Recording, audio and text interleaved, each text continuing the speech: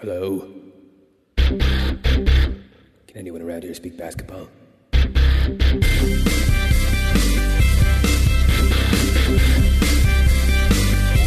it is. It's the Confederacy of Dunks Basketball Podcast.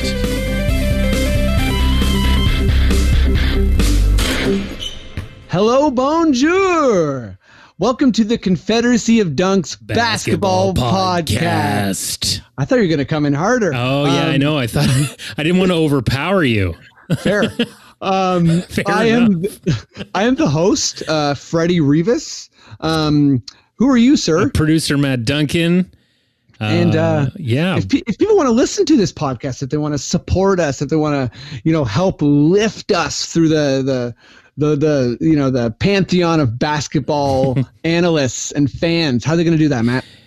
easiest way is to go to dunkspodcast.com. Put it in your browser, on your phone, or on your computer. We've got all the links there for you for iTunes and Stitcher and Player FM and Spotify and whatever your favorite podcatcher is. You can get us on there.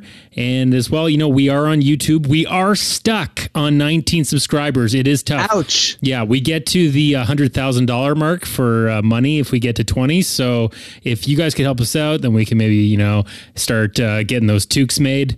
Yeah, we want you to feel like you're a part of it. So, yeah, exactly. So just subscribe, help us out a bit. Comment. Yeah.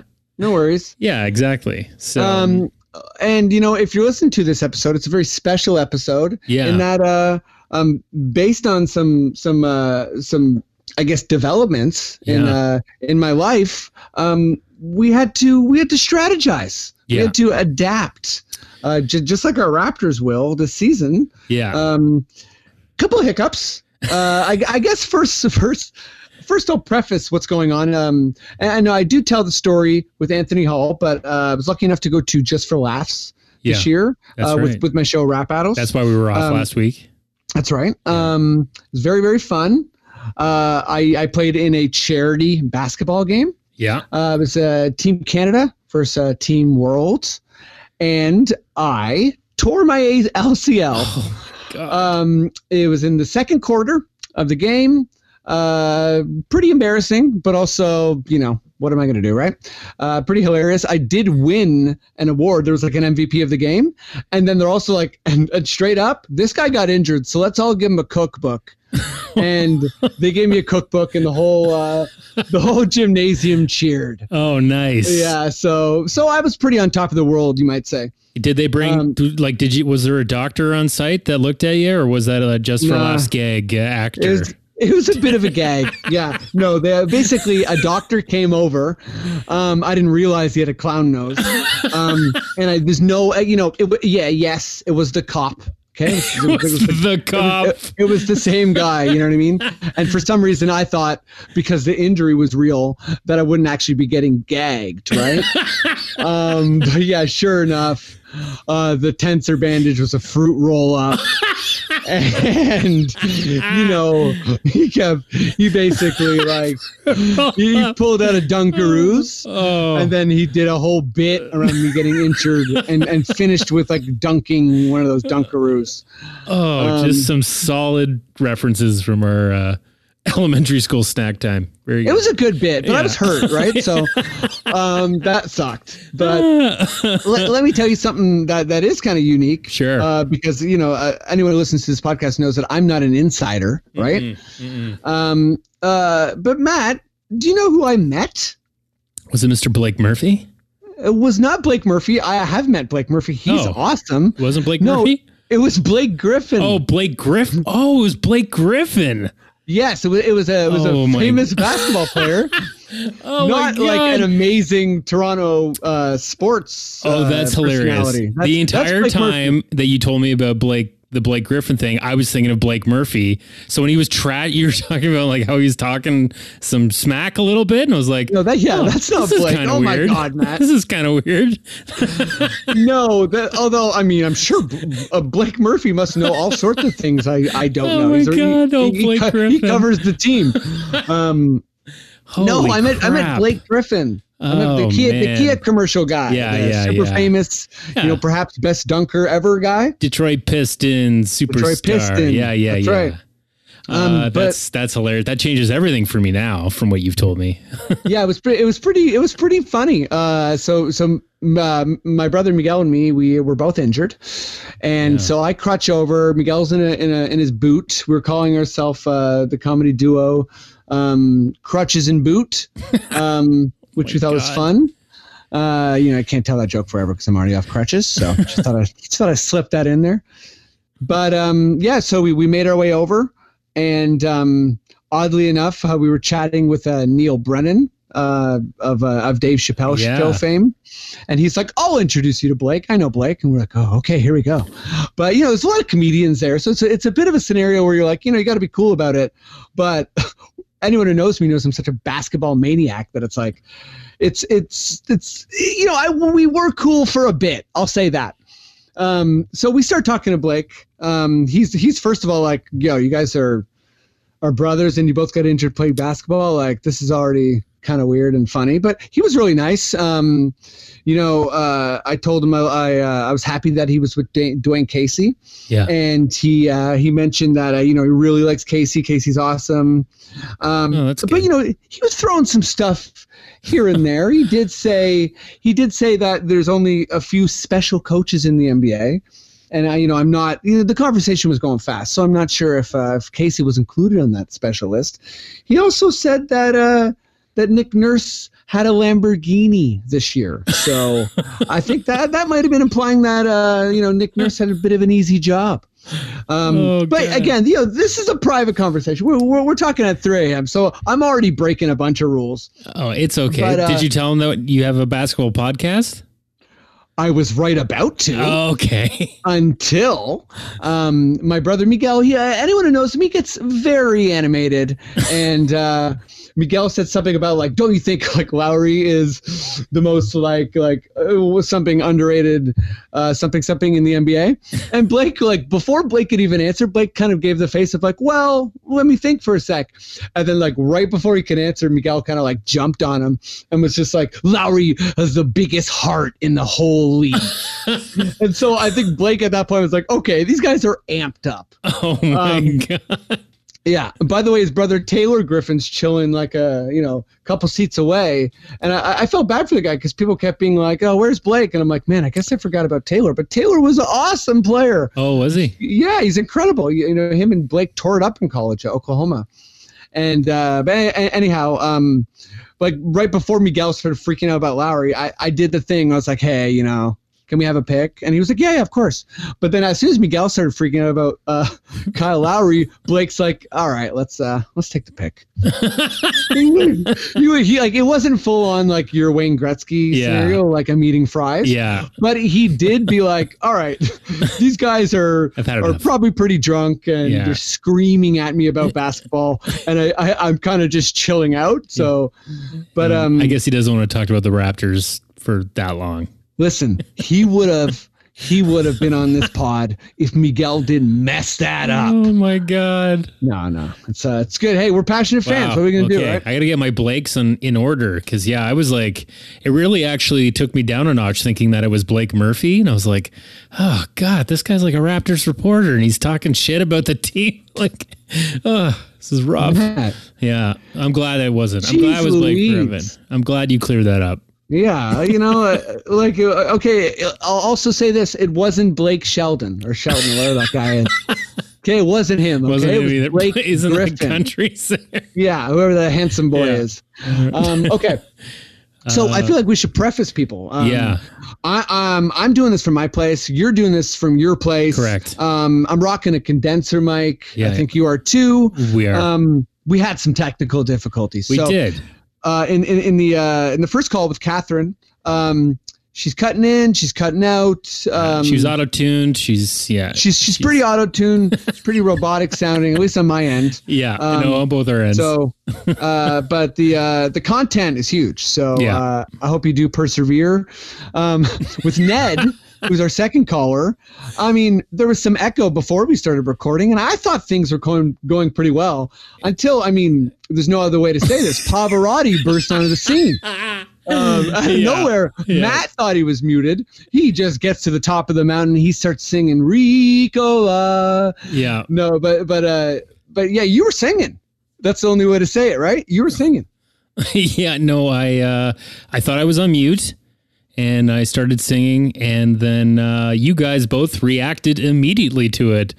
And then I realized that something wasn't right. You can hear the whole thing. And it's funny because it took you a while to realize that we heard your singing. I was really shocked. I was like, yeah, honestly, I can't really describe how it felt, but it's like, it just put me into a wormhole. So, well, I hope it felt good. And for all the folks who listen to this pod, you're in for a treat. Yeah. This is the off season, and this is the time for you, to get in the fun house and start smashing into those mirrors. So. That's what it's all about. Our last call was with Anthony Hall, and I mean, that one's pretty good. I thought it's pretty seamless. Yeah. We had a little issue at the beginning, just like I guess a Facebook rule where you can't just. I mean, that makes sense. You can't just call anybody. I mean, that could for sick people that prey on people. You don't want sick freaks out there. You sick freaks. You don't want them to be able to just call up anybody, because you can search for anyone. So yeah, I get that. You got to add a friend and then you can call them. Okay, fine. Okay. Well, goddamn, I think we rocked this intro, right, baby? It would have been horrible if it was just you hearing both of us, but we can't hear each other. And then you're just relaying what we're saying back to each other.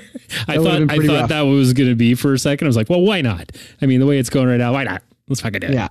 Anyway, but it went smooth. Everything's good. We're in the off season right now, and no one's the Raptors are below the Atlanta Falcons. Hawks. No, they're not that bad. But people are low on them, so they're super low. It's not right. Cool. We're a positive pod though. We're gonna pump things up. Sir just eating pizza. Should eat it, shouldn't he? It's that's where we are in the summer right now. Yeah. Well, I mean, without further ado, let's get popping, right? Yeah, let's get popping. Catherine Niker.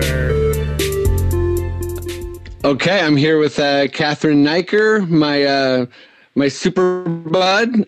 She's the biggest lover, I think, of Nick Nurse in the whole wide world. Way before the Arkells, way before Nick started getting famous for his piano skills and his box one. The OG. What's up, buddy? How you doing? I'm good. How are you?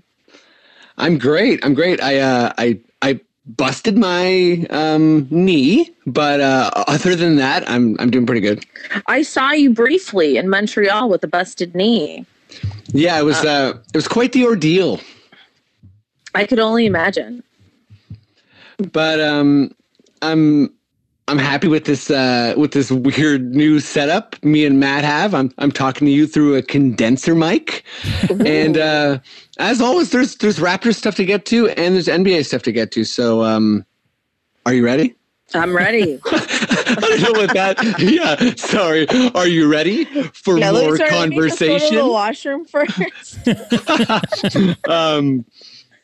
Yeah, man, you come on a Confederacy of Dunks basketball podcast, shit gets intense real quick. So VC, I feel like it's our annual, Vince Carter temperature take. It's off season. It's perfect timing for Vince Carter because once again, of course, he's not retiring. He's been the oldest player in the NBA for, I think, I don't know, like 3 years already.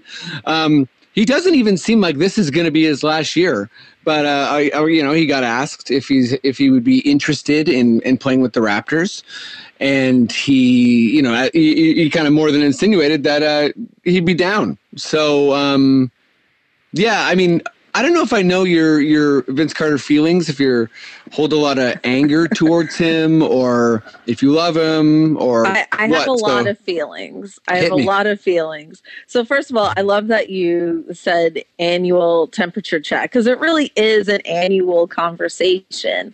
Vince coming back, like, how do we celebrate Vince's legacy? Like, it's an annual thing. And I think for Vince, like, coming out and saying, like, yes, he'd like to play for the Raptors, I think that's low key Vince being like, yes, I would just like to play in the league again. And at this point, I will accept the offer that's given to me. Right. So it's kind of like a less sad version of Jeremy Lin being like, I think the league's given up on me. Yes. Yeah. Because I think which is like, we should put a pin in that, by the way. But yeah, like, I just feel like, the whole, free agency saga is over. I believe Vince is still unsigned. Is that correct? Yep. Yeah. So I just feel like maybe Vince thought he would have been picked up by another team by now. And anything that is about Vince playing in the league, regardless of the team, is good for him at this point. And yes, he's the oldest player in the league right now. I believe if he plays another season, he'll be the longest career in the NBA. Really? Or like very close to that stat. And I'm pretty sure he's trying to chase it. And why wouldn't he? It's a huge part of his legacy at this point to be the longest tenured NBA player of all time. I really believe he's going for that. And so that's why, to me, it doesn't matter to him if he's chasing a ring or if he's just mentoring young guys.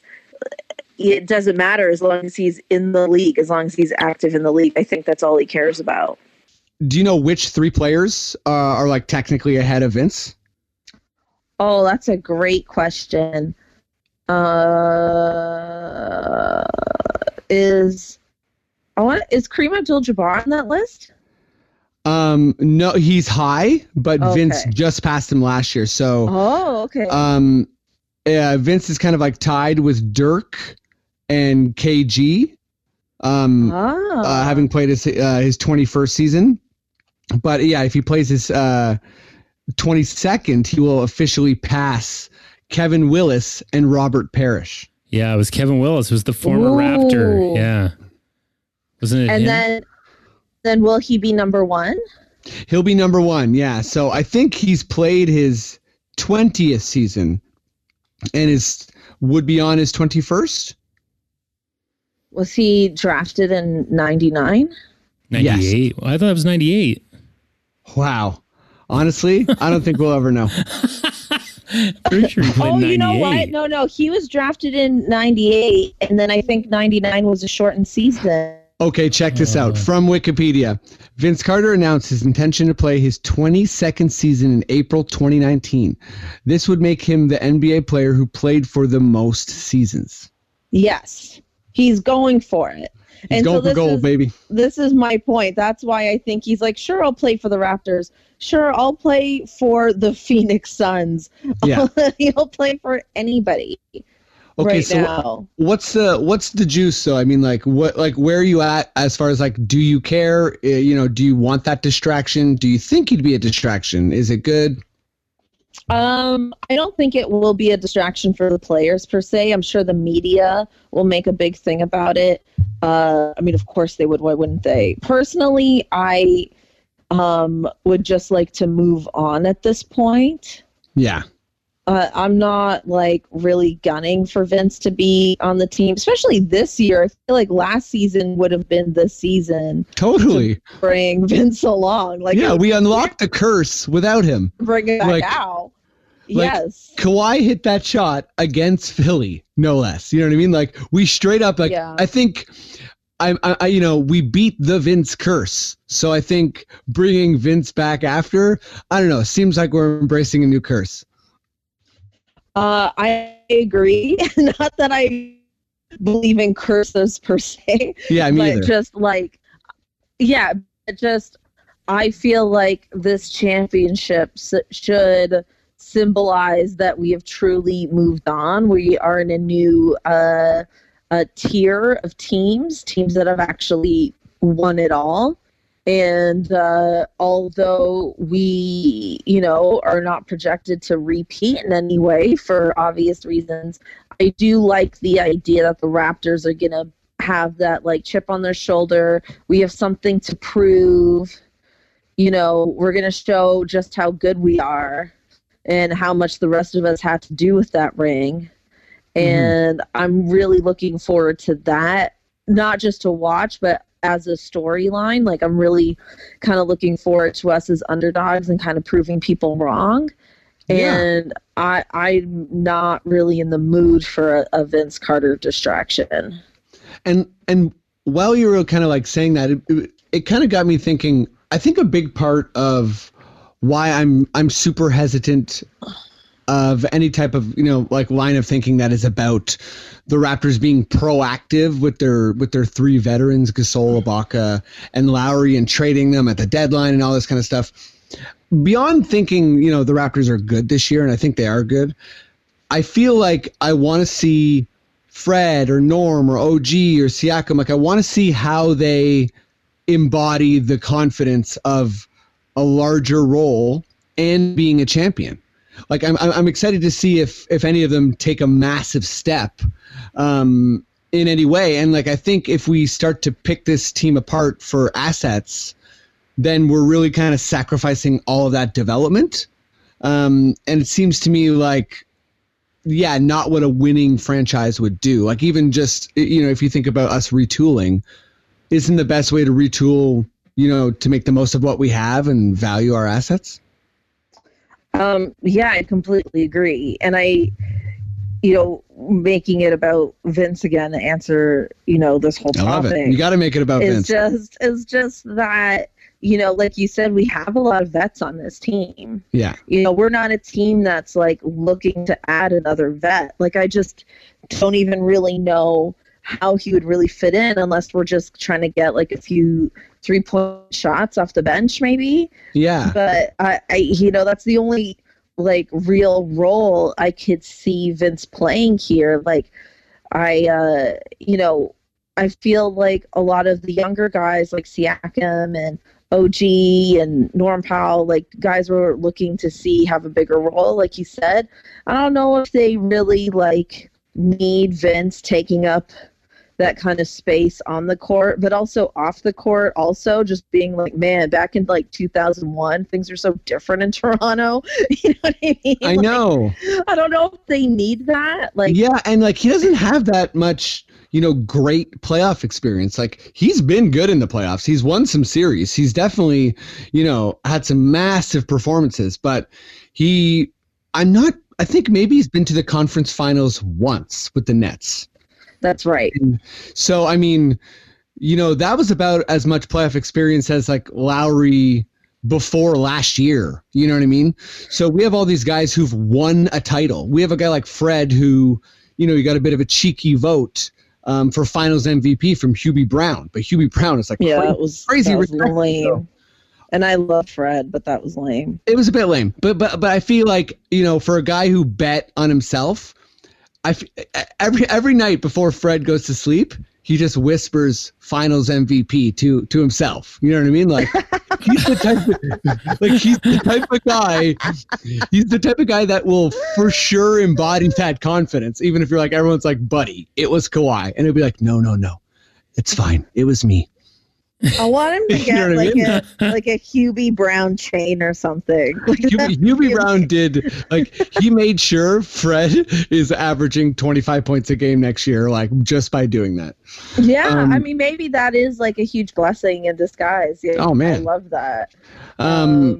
Okay, let's wait. Do you have any more Vince stuff? Because I want to hit you on the player empowerment movement. Oh, I mean, I could go on about Vince forever, but that basically sums it up. No, I don't think he should be on the Raptors next season. Although I will say I would like to see him in the league next season. Like, I'm all for Vince hitting that record. Yeah, he's just got to break that record with the Knicks. You know what I mean? Yeah. Like, with anybody. Like, I would love to see Vince have that for his career and for his legacy. But it doesn't need to be with the Raptors. Yeah. OKC or the Knicks, Vince? Yeah. Yeah, it's like the last thing you want is Vince back again and everyone going, fuck, dark times, eh, man?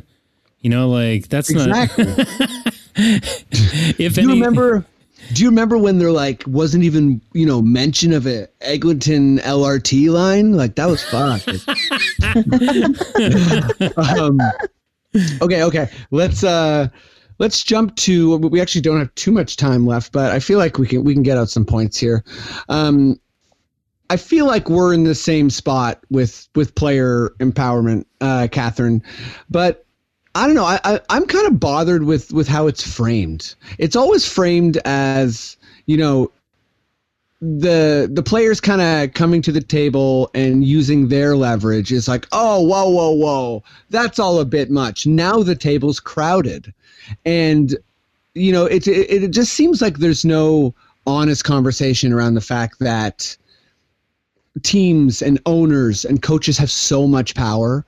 And, there was the Pau Gasol trade, which made the Lakers an amazing team. There was, the Boston Celtics traded for Ray Allen and Paul Pierce. And, there's just a long history of NBA teams making huge trades and assembling these like massive, incredible squads. But with players deciding to do that, it's like, oh, whoa. Now it's all a bit much. Am I off? It's for me on a personal level. It's difficult for me to be like pro billionaire. Yeah, exactly. Like, not that I hate all billionaires per se, although I might.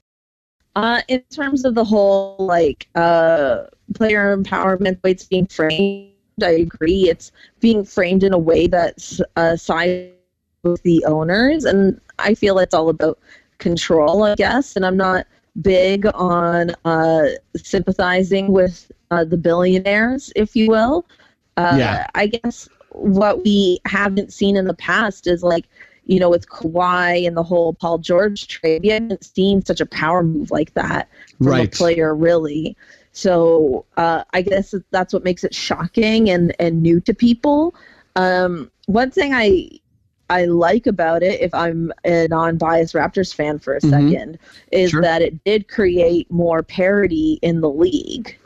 And 100%.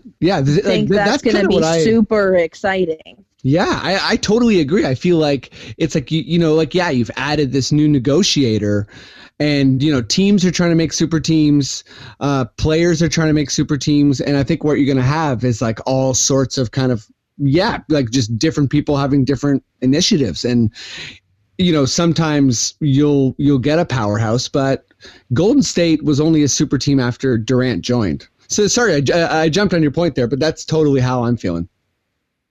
Yeah, no, I agree.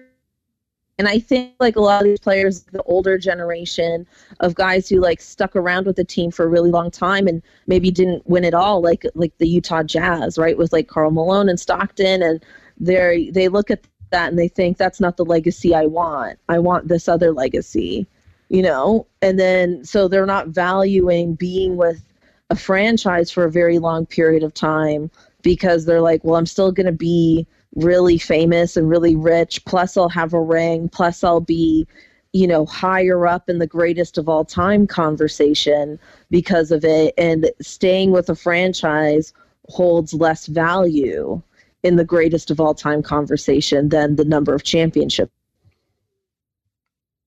you have. Yeah, no, I think that's good. That's basically exactly how I feel. And the count the rings conversation is annoying. And I also feel like we should bounce out of this convo before we cut you out again, because that was a nice succinct point. I'll say one thing. Just sure. As a fan, the only thing I don't really like about the player empowerment thing is that I think they sort of underestimate how much fans root for a team, not just a player. And there's a part of that I kind of miss.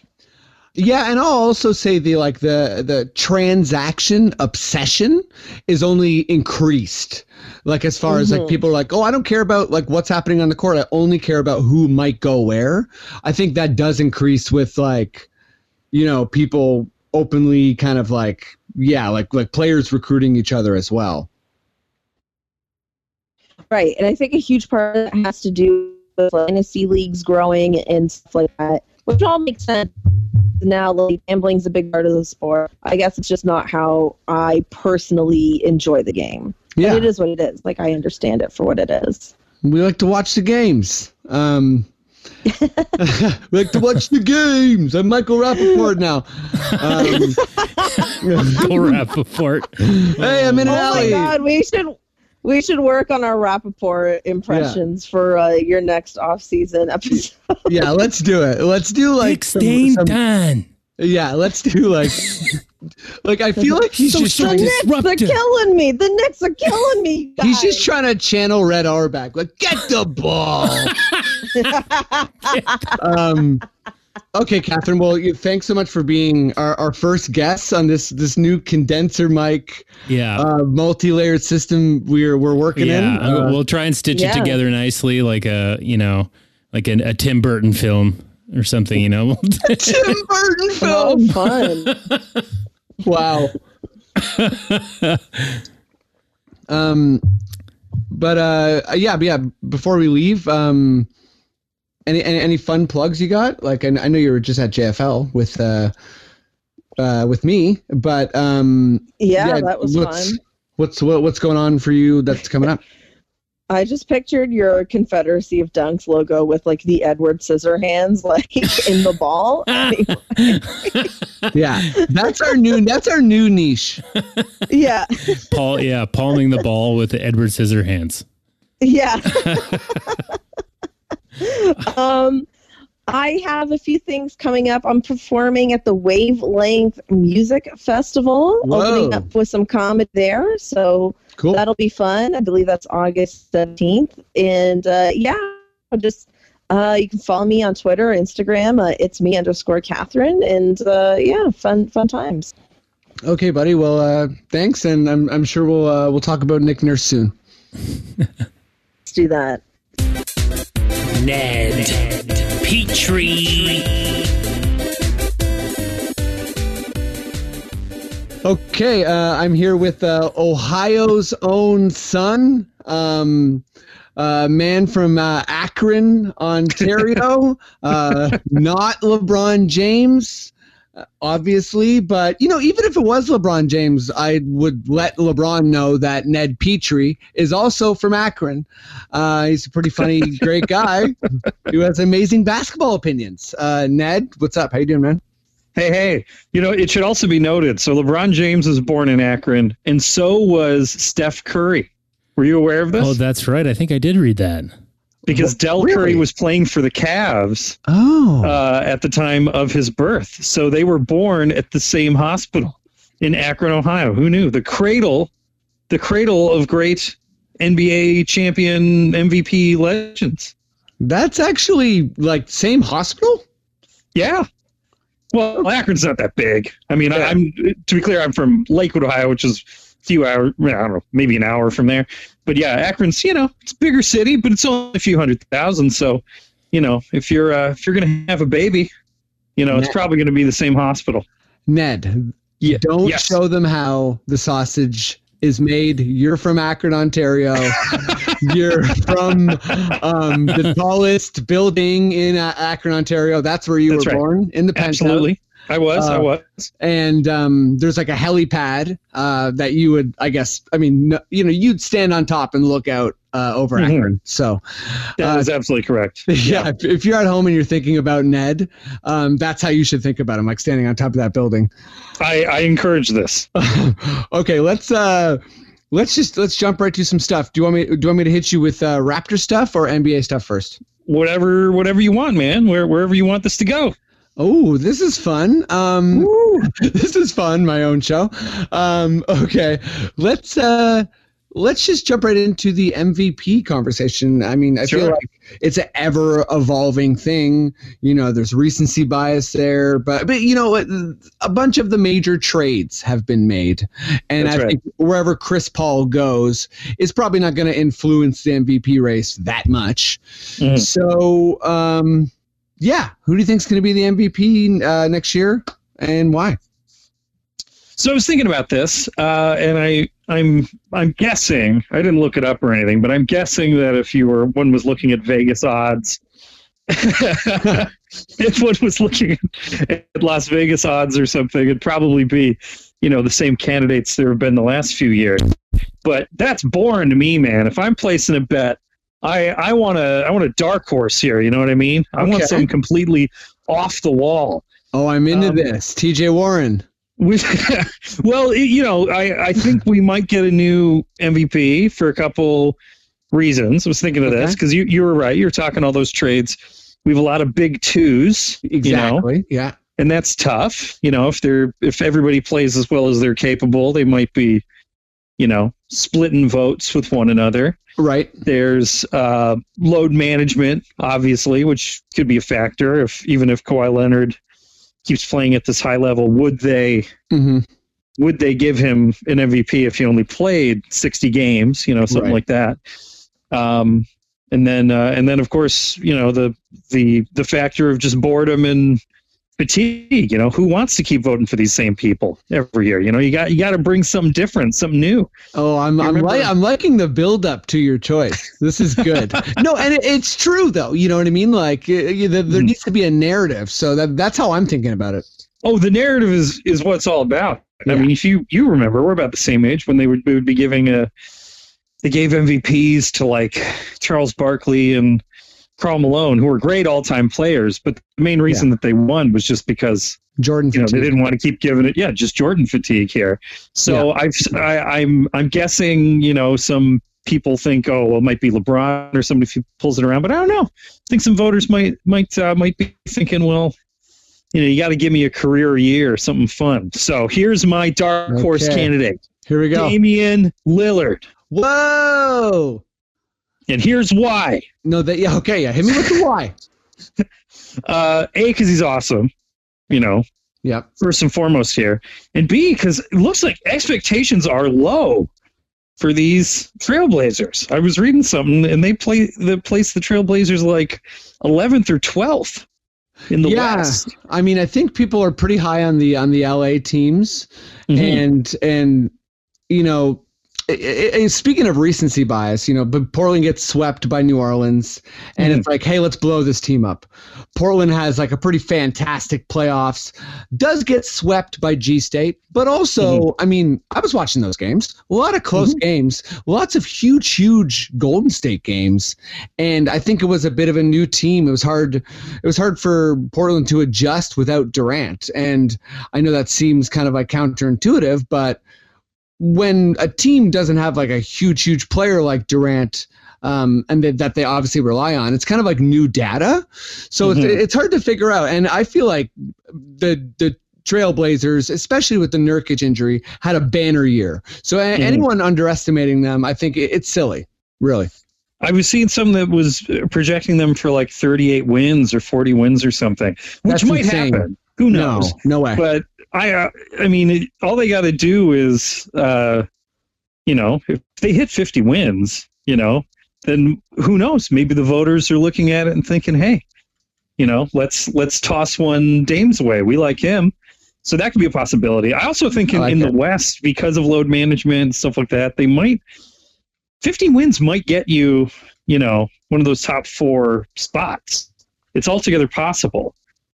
Who knows? It's possible that some of these teams won't push it, because they're on this sort of, following the Raptors lead, taking this, focusing more on the playoffs kind of thing. That a team might overachieve their way into one of those top 4 spots. Okay, so, I have a fun pick for you. Sure. My two. I have an actual boring pick. And then I have 2 fun picks. So fun pick number 1 is basically just solely narrative. And I think it would be fun to watch, but ultimately in the end probably will be a bit like, really? And that's Steph Curry. Because I think, even though Russell's there, it's his team, and this is such a like prove it year. Ultimately, I think he'll get nicked up enough to miss enough games and not be able to play as efficiently. Like he's going to have a lot of stress and pressure on him, just as far as like night in, night out. But I think I think he does have the opportunity to be like, oh yeah, I can do what Harden does. If you guys want to watch me score 35 points a game, I can do that. Yeah, I think in the more likely group of MVPs are the Stephs and LeBrons, where there is that there's that potential of a changed narrative if they play in a slightly different way that might voters might find refreshing enough. And I think to go for it. I think that's also true. This isn't my other fun pick, but that's also true for Anthony Davis. I feel like he's going to be on a good team, in my opinion, and playing with a player like, no offense to Drew, but LeBron is an absolutely different category of player. And I think AD, people haven't seen him on like a potential home court team, and they're going to be like just wowed by his stats. But my other fun pick is Jokic. I think that Denver is like team continuity this year. And I think that's going to really benefit them. And I wouldn't even mildly be surprised if they're first in the West by like a significant margin. Like when I look at the Western Conference teams and think about who might approach 60 wins, for me, it's Utah and Denver and no one else really. I think some other teams, if they have a lot, the Rockets. You don't think? Yeah, the Rockets. It's funny you say the Rockets. I think they're the only other team that. But I think there'll be enough figuring out of Westbrook and Harden that could put them in like the 54-55 range. Right. But yeah, the Rockets are my other team. Like I don't think the LA teams. I think there'll be too much resting and all that kind of stuff, and maybe unluck and maybe chemistry or whatever. And it will be a different story come the playoffs. But anyways, yeah. So my boring pick, and I feel like I don't even need to explain why, but it is a repeat of Giannis. Right. I just think he's going to barrel through the East, and there's going to be all these question marks around like, oh, well, this person has help or whatever, and he's going to have Middleton again, and I think he's going to have insane numbers, and I also expect him to improve, which is pretty scary. So that's the only reason why I would think not Giannis is just because of that he won last year. I think out of the East, I feel like the Sixers might put together the top 1-loss record, right? Which might put Embiid in the discussion. It just depends on whether he plays full season. It's the year of the big man MVP. It's going to be like a Jokic, Embiid, Davis. Oh God! I mean, by the way, your idea of Jokic there. If Denver is the top seed, I mean that would be real cool. To get a big goofball, have a big goofball. Oh, you know what I mean? Yeah, Jokic. He's got a bit of a pudgy, a little bit of a belly there. A little awkward kind of guy. Everyone can relate to that. He's awesome. So those are all fun pits. And you also mentioned the Jazz. I was thinking another potential dark horse would be if Donovan Mitchell improves and they have one of the top records, there might be a discussion there. Yeah, possibility. I was thinking, like slightly Gobert, if they have like an incredible record. But I think there's that team is really well balanced because Conley, there's an outside chance he's the best player on the team next year. I'm gonna hit you with a Raptors question. Yes. Who is your all-time least favorite Raptor? Right. Well, there's some candidates here. I think some people would be, inclined toward, those handful of guys who just dogged it or refused to show up or what have you. My pick for my least favorite is a guy that's really not that bad of a player, but, a guy that's, was boring in context, and in retrospect, it annoys me that he was ever around. And that's Andre Bargnani. Yep, that is a very, very solid pick for like worst Raptor because, I mean, we all were at least a little bit invested in him. And boy, oh boy, was it disappointing.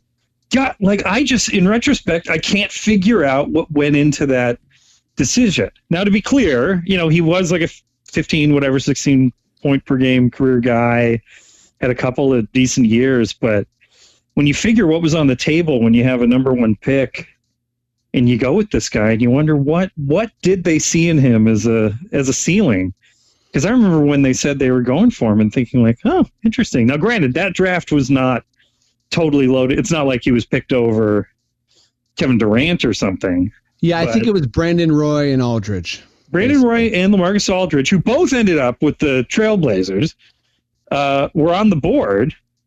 And you just wonder. You just wonder what into that. Was everyone just so hot on Dirk that they thought any 7-foot European guy who could shoot decently could turn into Dirk? Well, that was BC's whole thing. He was popping his his extended European collar. Mm-hmm. Like he was basically being like, I'm gonna bring you some Jose, gonna a little dash of Anthony Parker. Mm-hmm. Garbajosa, you better believe it. First overall pick, this guy from Italy, sure. Right. Like there was so much of that, and there was some magic in that first year. I remember before, the Raptors actually had good teams. Mm-hmm. We had a 47-win year, and it like matched like a Vince year or something. We were like, I think Bargnani's first year was I think they made the playoffs his first 2 years. I think not that he was a key contributor in the playoffs, but there was some. It did feel like okay, this could go somewhere because they're young and everything. But the thing that has frustrated me in retrospect about Bargnani is that the novelty, the feeling was, oh, he's 7 feet tall and he can shoot with some range. Chris Bosh was on that team, right? Chris Bosh turned into a 3-point shooter. He did. Before his career was over. I was looking it up just for reference here. Bargnani's best season in terms of 3-pointers per game was 3.5, which is lower than Chris Bosh's best year. Yeah. As a 3-point shooter. So if they didn't go with Aldridge because they thought, well, we already have Chris Bosh, it's like, well, you could have turned Chris Bosh into Bargnani. And I feel like that's where like the Dwayne Casey hire, really ends up being something that was like, it was good long term, but like he needed to have.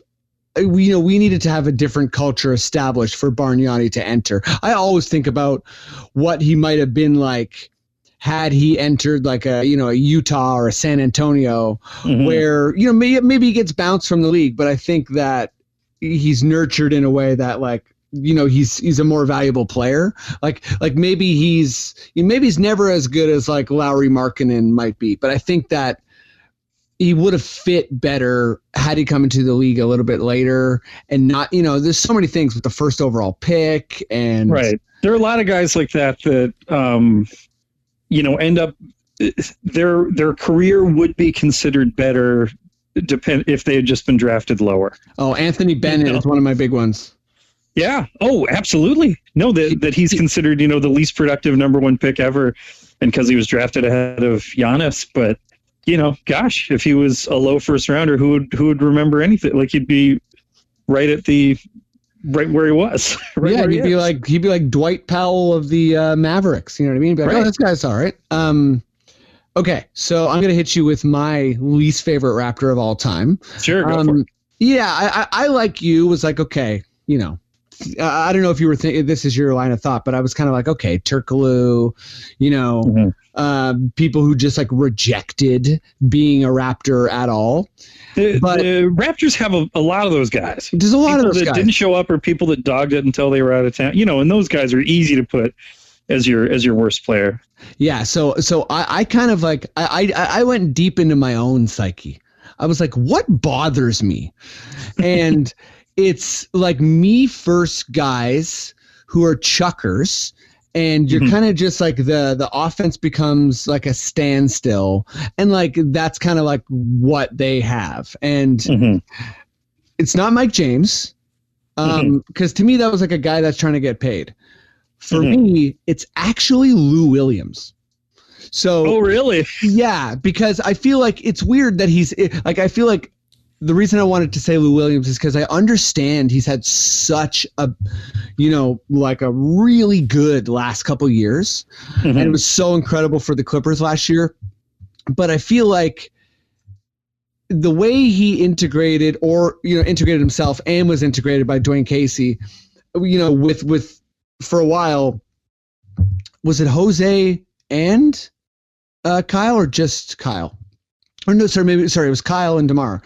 And just the way he hijacked our kind of like system and had like, 4 to 5 really exciting kind of like buzzer beaters. And that just gave him like total autonomy forever. It was just so frustrating to me that I feel like I held a legit grudge. So even this year when he bashed like, living in Canada, I was like, you bastard. You know what I mean? That was so dumb when he was saying that.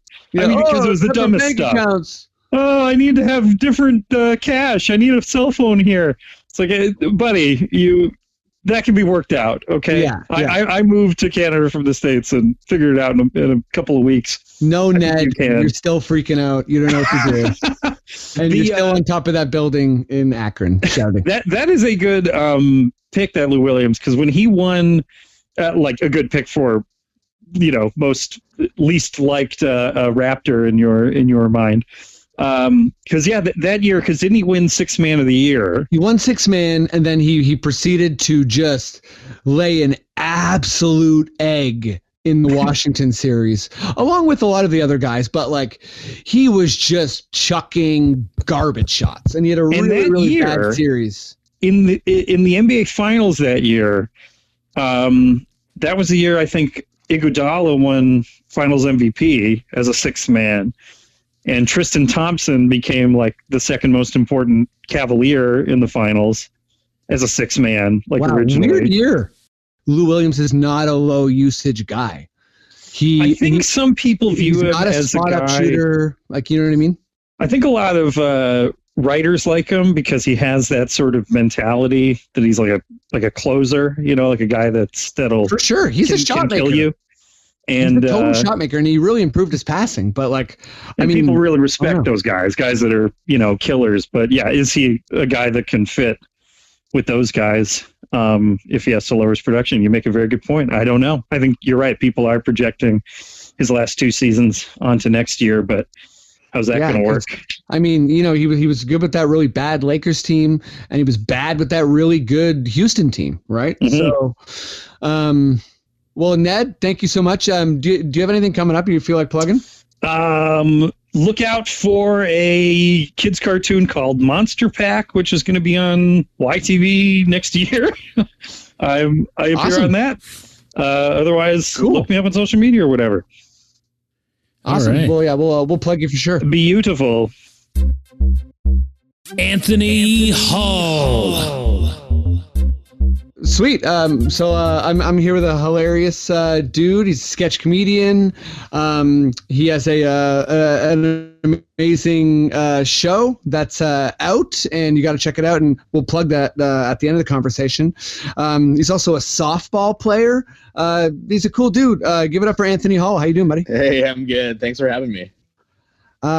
Yeah, anytime, man. Thanks for being part of this gauntlet trial and error first episode. Hey, you got to battle through adversity, We do, we got to battle. Like, I'm injured, we lost Kawhi. Yeah, We're having to do it from a remote location. Like, we ain't going down like this. You know what I mean? Yeah, that's right. So can you tell me a little bit about how you sustained your injury? Was it in the Comedy Records softball or basketball game at JFL?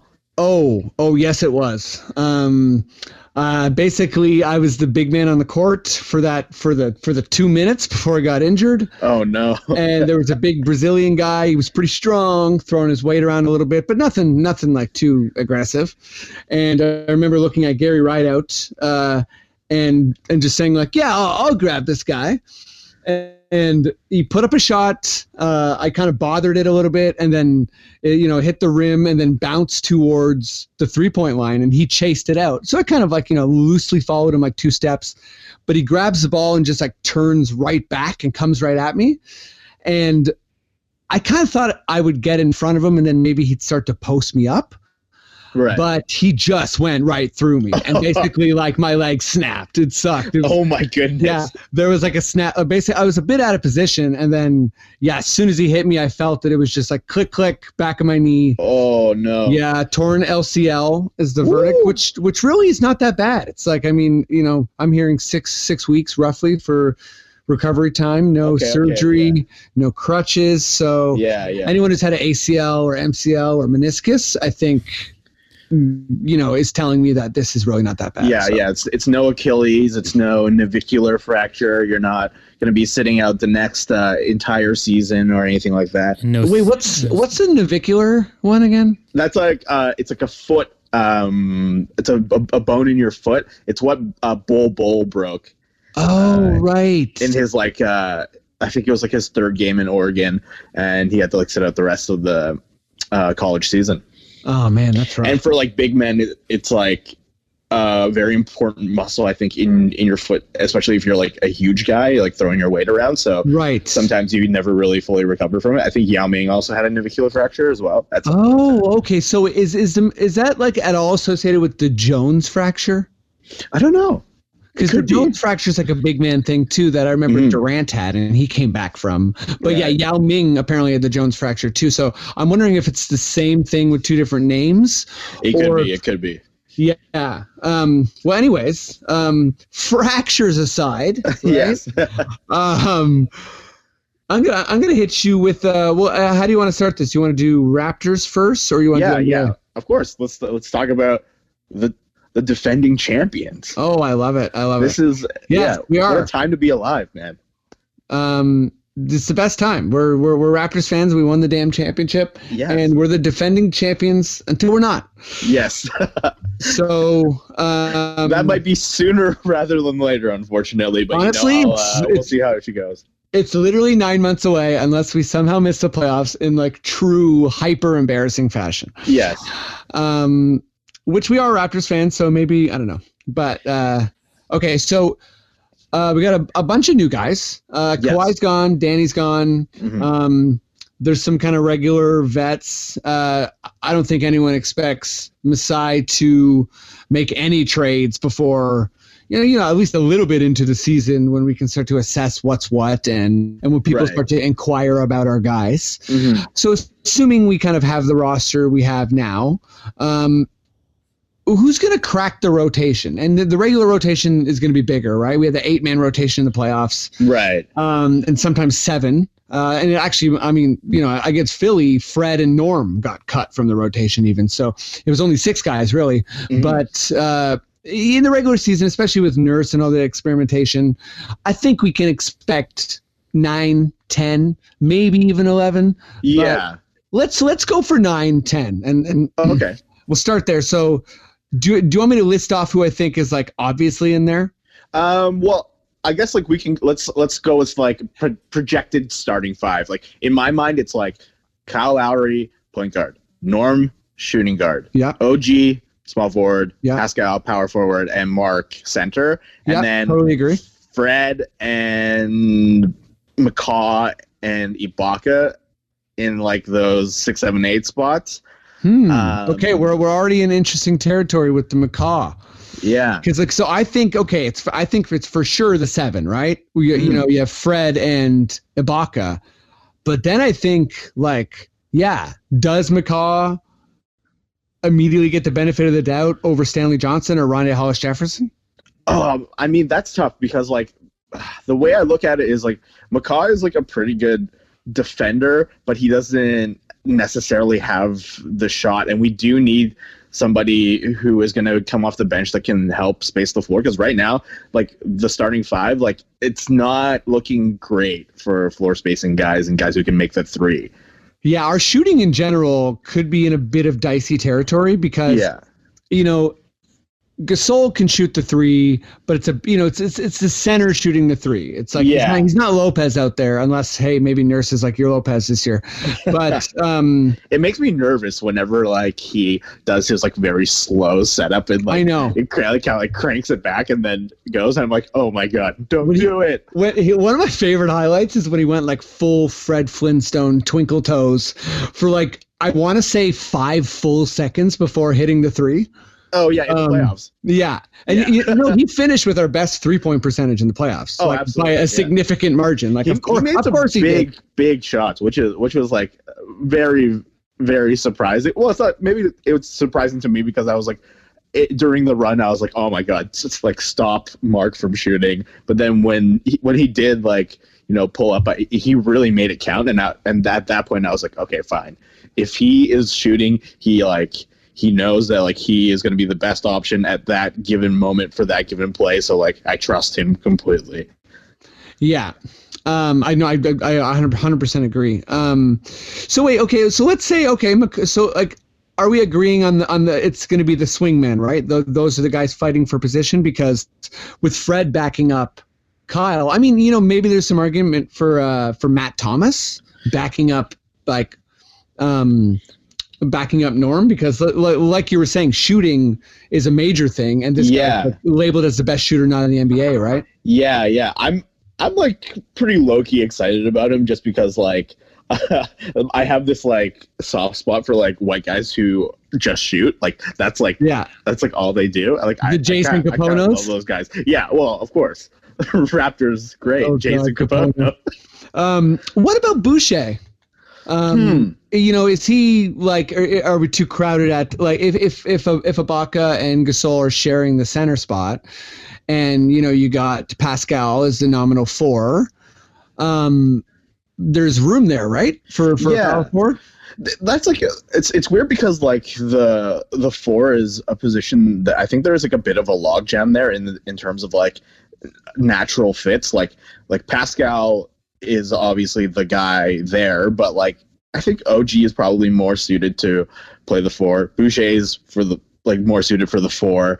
Rondé Hollis-Jefferson is more suited to play the 4. Like, but then somebody has to play small, and they don't really have like a small forward who has the experience or consistency to be there. So like, yeah, I don't know how that's all going to shake down.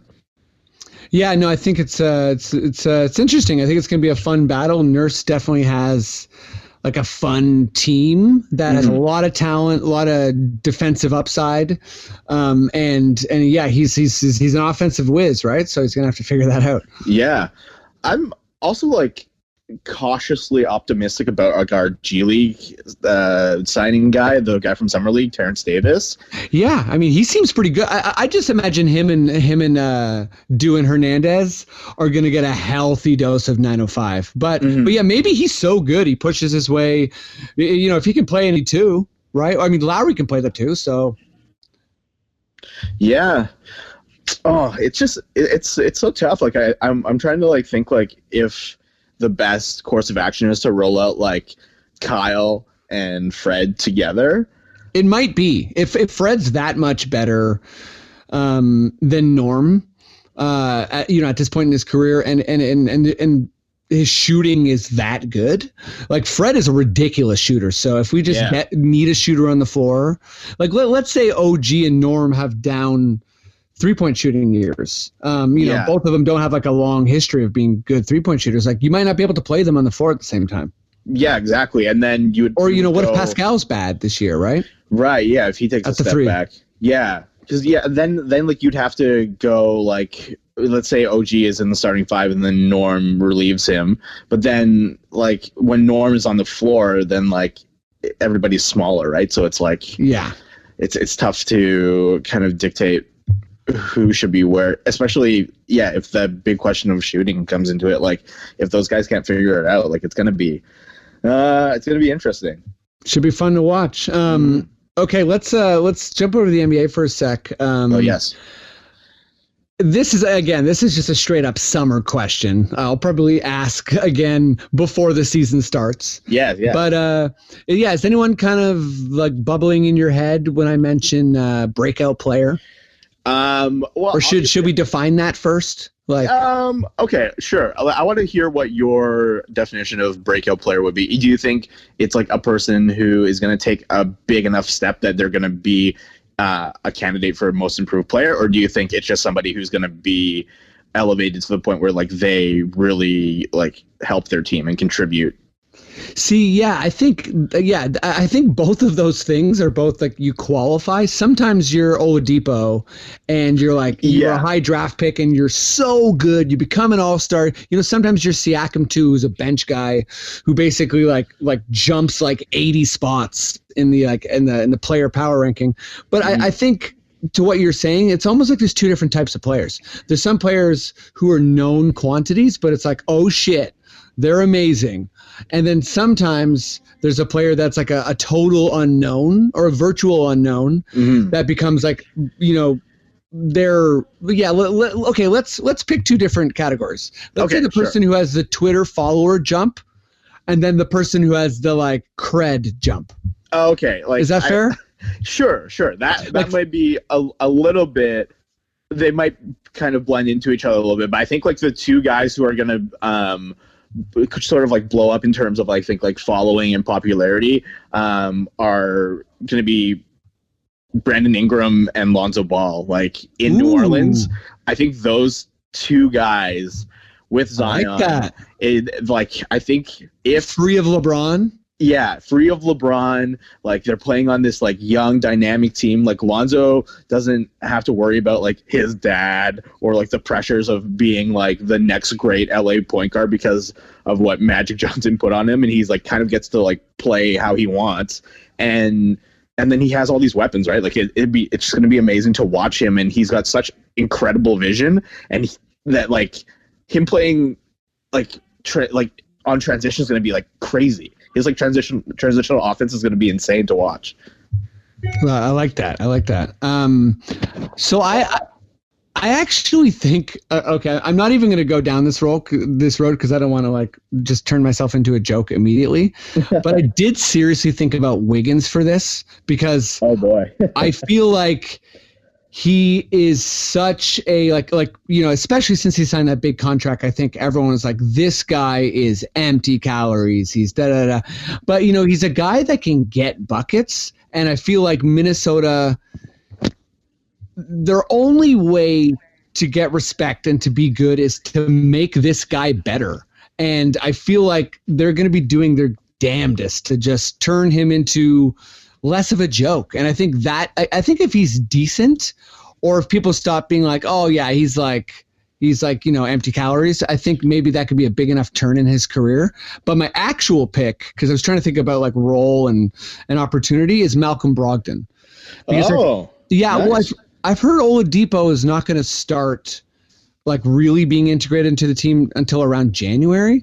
Right. So I feel like it's like Indiana for a couple months is going to be like the Brogdon show. And he's been this really good analytical guy that's been next to Giannis, and maybe he can't burden, or maybe he can't handle that large of a role, but I feel like he kind of can.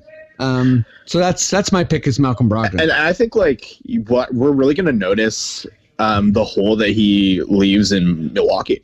Oh, 100%, especially since it's being replaced by George Hill. Yeah. No offense to George Hill. I think he was actually really good against us in the playoffs. But oh yeah. I don't think that. Yeah, I think when someone is just always being kind of quietly perfect, you really underestimate them. And similarly, I think Al Horford's a guy like that. Like I feel like when you don't have a guy like Al Horford, like it's gonna be a bigger impact than you realize. Like I think you take him away from your team and like expect to drop like 8 wins. Yeah, totally. Like he's like Al Horford is somebody who facilitates the ball so well and actually plays defense pretty consistently well. Oh man, also. He's amazing. Yeah, especially at this current age. Yeah.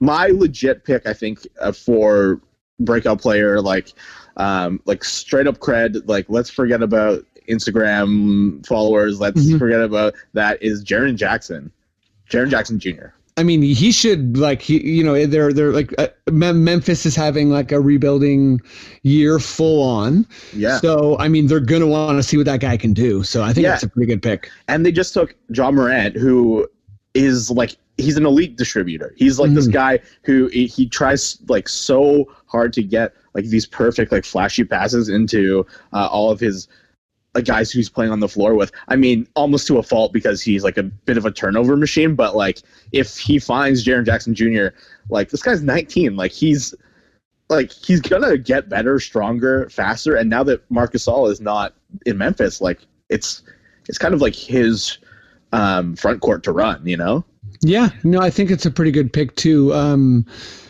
one other guy, I feel like maybe this is the answer in like 2 years, but I had DeAndre Ayton in fantasy, and his numbers are insane. I just think Phoenix sucks so bad, and he doesn't play defense that he just won't get any respect if he's on like a 20 some odd win team. Yeah. But I could see, people kind of just being like, I get that this guy's on a bad team, but he's really, really just dominating on offense. That's true. Yeah, maybe that's his defense is a little suspect. I think I watched like a big video about how he like. It seems like he likes not trying. Maybe trying is not the right word, but his positioning is pretty bad, and he doesn't have great instincts. And he's almost like even worse than Towns. But it's funny because I think sorry to interrupt, but it's funny you say like not necessarily trying. Who's the coach of Minnesota? Saunders. Yeah. Saunders Jr. And he was kind of saying it's not exactly not trying, because if you think about where these guys are in the league, it's like I'm so sure they don't try ridiculously hard all the time, but it's a certain type of kind of intuitiveness, and it's a mental training defensively, especially when you're big. Right. Which is why you see a guy like Gasol, who's just slow as all hell, is constantly in the right position. Like it's like these fast guys, they turn and all of a sudden Gasol's there and they're like, shit. Yeah, and that's like an IQ thing, and like these like intangibles that like all these like random sports media people talk about when they like don't exactly know like what the exact thing that's holding back a player is. It's just like, yeah, like it's his IQ or like how he sees the floor, and like these are things that like it takes time to figure out, and there are definitely so many factors that go into a player's development, and like I'm fascinated to see who is going to make the jump, and especially in this upcoming season of the NBA where like the landscape for all teams is just like it's really changed. Like with now it's like a duos league instead of a super team league. So that's it's so awesome. exciting. It's gonna be a fun year. Yeah. Well, on that note, I feel like we shouldn't test this setup any longer. Oh man. Because this flawless victory though on this one, I gotta say. Let's wait a second. We're gonna hang up and you're gonna be like, Anthony never existed. Yeah, I know. You were talking to yourself Fight Club style. It's a Tyler Durst scenario. Yeah. Okay, but dude, you have so much going on. Can I just open the floor to you for a sec and just plug away? I feel like you're rocking it right now. Sure, yeah. It's been a really awesome summer for me, and right now my show Ming's Dynasty is streaming on CBC Gem. You can watch all 6 episodes for free on the app or on the website. The show is basically just about 2 shitty Toronto rappers who have to go back to small town Alberta and run a family restaurant. And hell yeah. Yeah, and I got to create it with some of my best friends and work with a really excellent team here in Toronto and out in Alberta when we shot it in December. And yeah, I'm just really hoping people get to watch it and laugh and have a good time and relate to the story. And aside from that, you can just catch me doing shows in Toronto at the Bad Dog Comedy Theater, at Comedy Bar, wherever, and yeah, you can also, I guess, see me at the softball field wherever we end up playing our games. Yeah, new field every week, no worries. But yeah, check out the show. I mean, like, I don't know what's good for algorithms, like positive comments, or just watch the show and share it with everyone. Yeah, watch it and share it. There's no interaction is bad interaction, I guess. Like if people are talking about the show, that's all we want. And fair enough. But if you listen to the pod and then troll the show, I'm going to be upset with you. I'll say that. Me personally, you don't have to be. I'll be the tough, like, for now. But like if you listen to this pod on a regular basis and you decide to be mean, you'll hear from me. I'll limp over to you and I'll be pissed when I get there. Oh yeah. Thank you. Cool, dude. Yeah. Well, thanks for chatting with me, and talk soon. Hello. Of course. Yeah. Thanks for having me. It's been a pleasure. Go Raps. Speak basketball.